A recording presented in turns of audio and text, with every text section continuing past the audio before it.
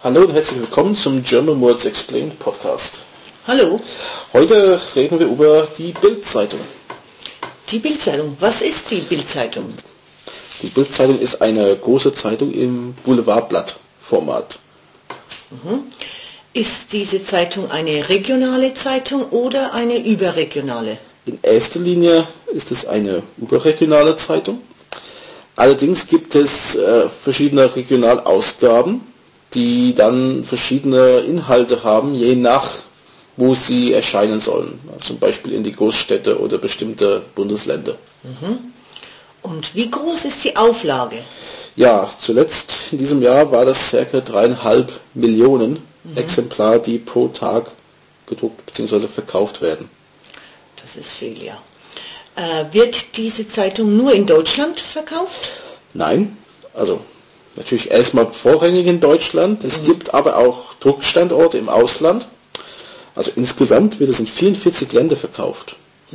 Und gedruckt wird es zum Beispiel auf Palma de Mallorca oder in Las Palmas, sogar auch in Athen zum Beispiel, damit die Urlauber zum Beispiel vor Ort weiterhin ihre Bildzeitung kaufen können. Frisch gedruckt. Frisch gedruckt. Ja. Und was ist die Besonderheit an dieser Zeitung?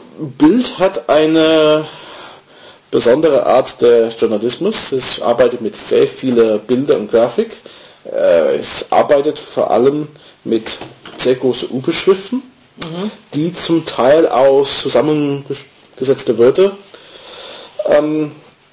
bestehen. Zum Beispiel die Wörter Sonnenbrand minus Hitze oder Maulkorb minus Urteil entstehen so. Es gibt auch Überschriften, die Emotionen auslösen sollen, wie zum Beispiel damals beim Wahl von Papst Benedikt XVI. Die Überschrift Wir sind Papst, weil der Papst jetzt aus Deutschland kam.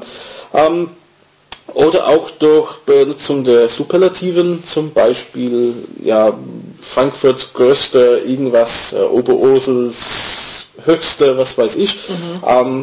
Das sind so die Anmachungen, dass die Leute dann den Text lesen. Vielleicht ist der Text dann dazu, in erster Linie nicht so lang. Vielleicht geht es im Inhalt dann tiefer rein, aber in erster Linie, wie gesagt, sehr groß, sehr bunt, die Leute anzulocken. Und liest du die Bildzeitung? Nicht regelmäßig. Es gibt Unterformate vom Bild, wie der Computerbild zum Beispiel. Das ist eine Zeitschrift, die kaufe ich gelegentlich.